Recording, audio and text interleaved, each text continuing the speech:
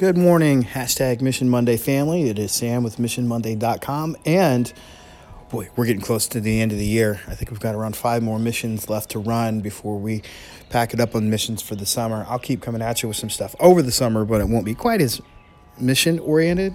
Anyway, speaking of the end of the year rolling up on us, one of the things, a little pet peeve I have that drives me nuts is when people tend to put it in neutral this time during the school year and start to coast, which I get it. I get you see the finish line, and I'm talking to both students and teachers and staff here. I get that you put it in neutral, like, I don't need to be quite as open throttle. We're almost there. We can coast to the end. And there's still so many great things that can happen in the school year. And I'm not just talking about the learning either.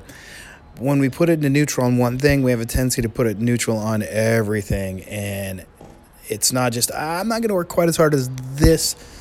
We don't work quite as hard at most things. So, mission this week, what I want you to do is, number one, just keep that in mind.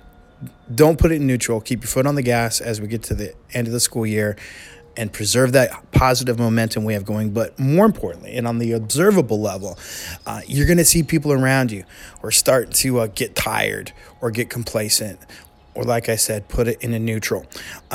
What I want you to do is I want you to have a conversation this week with somebody and say, hey, what can I do for you to keep this good momentum going? What can I do for you so that we can finish the school year strong? So find at least one person this week that needs you to have their back, that needs some help from you, and say, hey, I want you to finish the school year strong. I want to keep this good momentum going.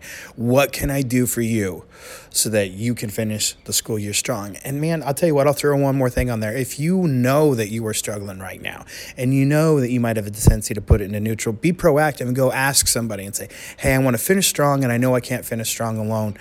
Can you help me do this? Can you do this thing for me that helps me finish strong?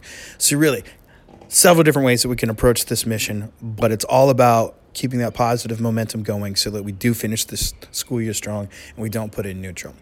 All right, that's all I have for you guys, except as always, be an awesome thing for me if you go check out missionmonday.com, and I love y'all.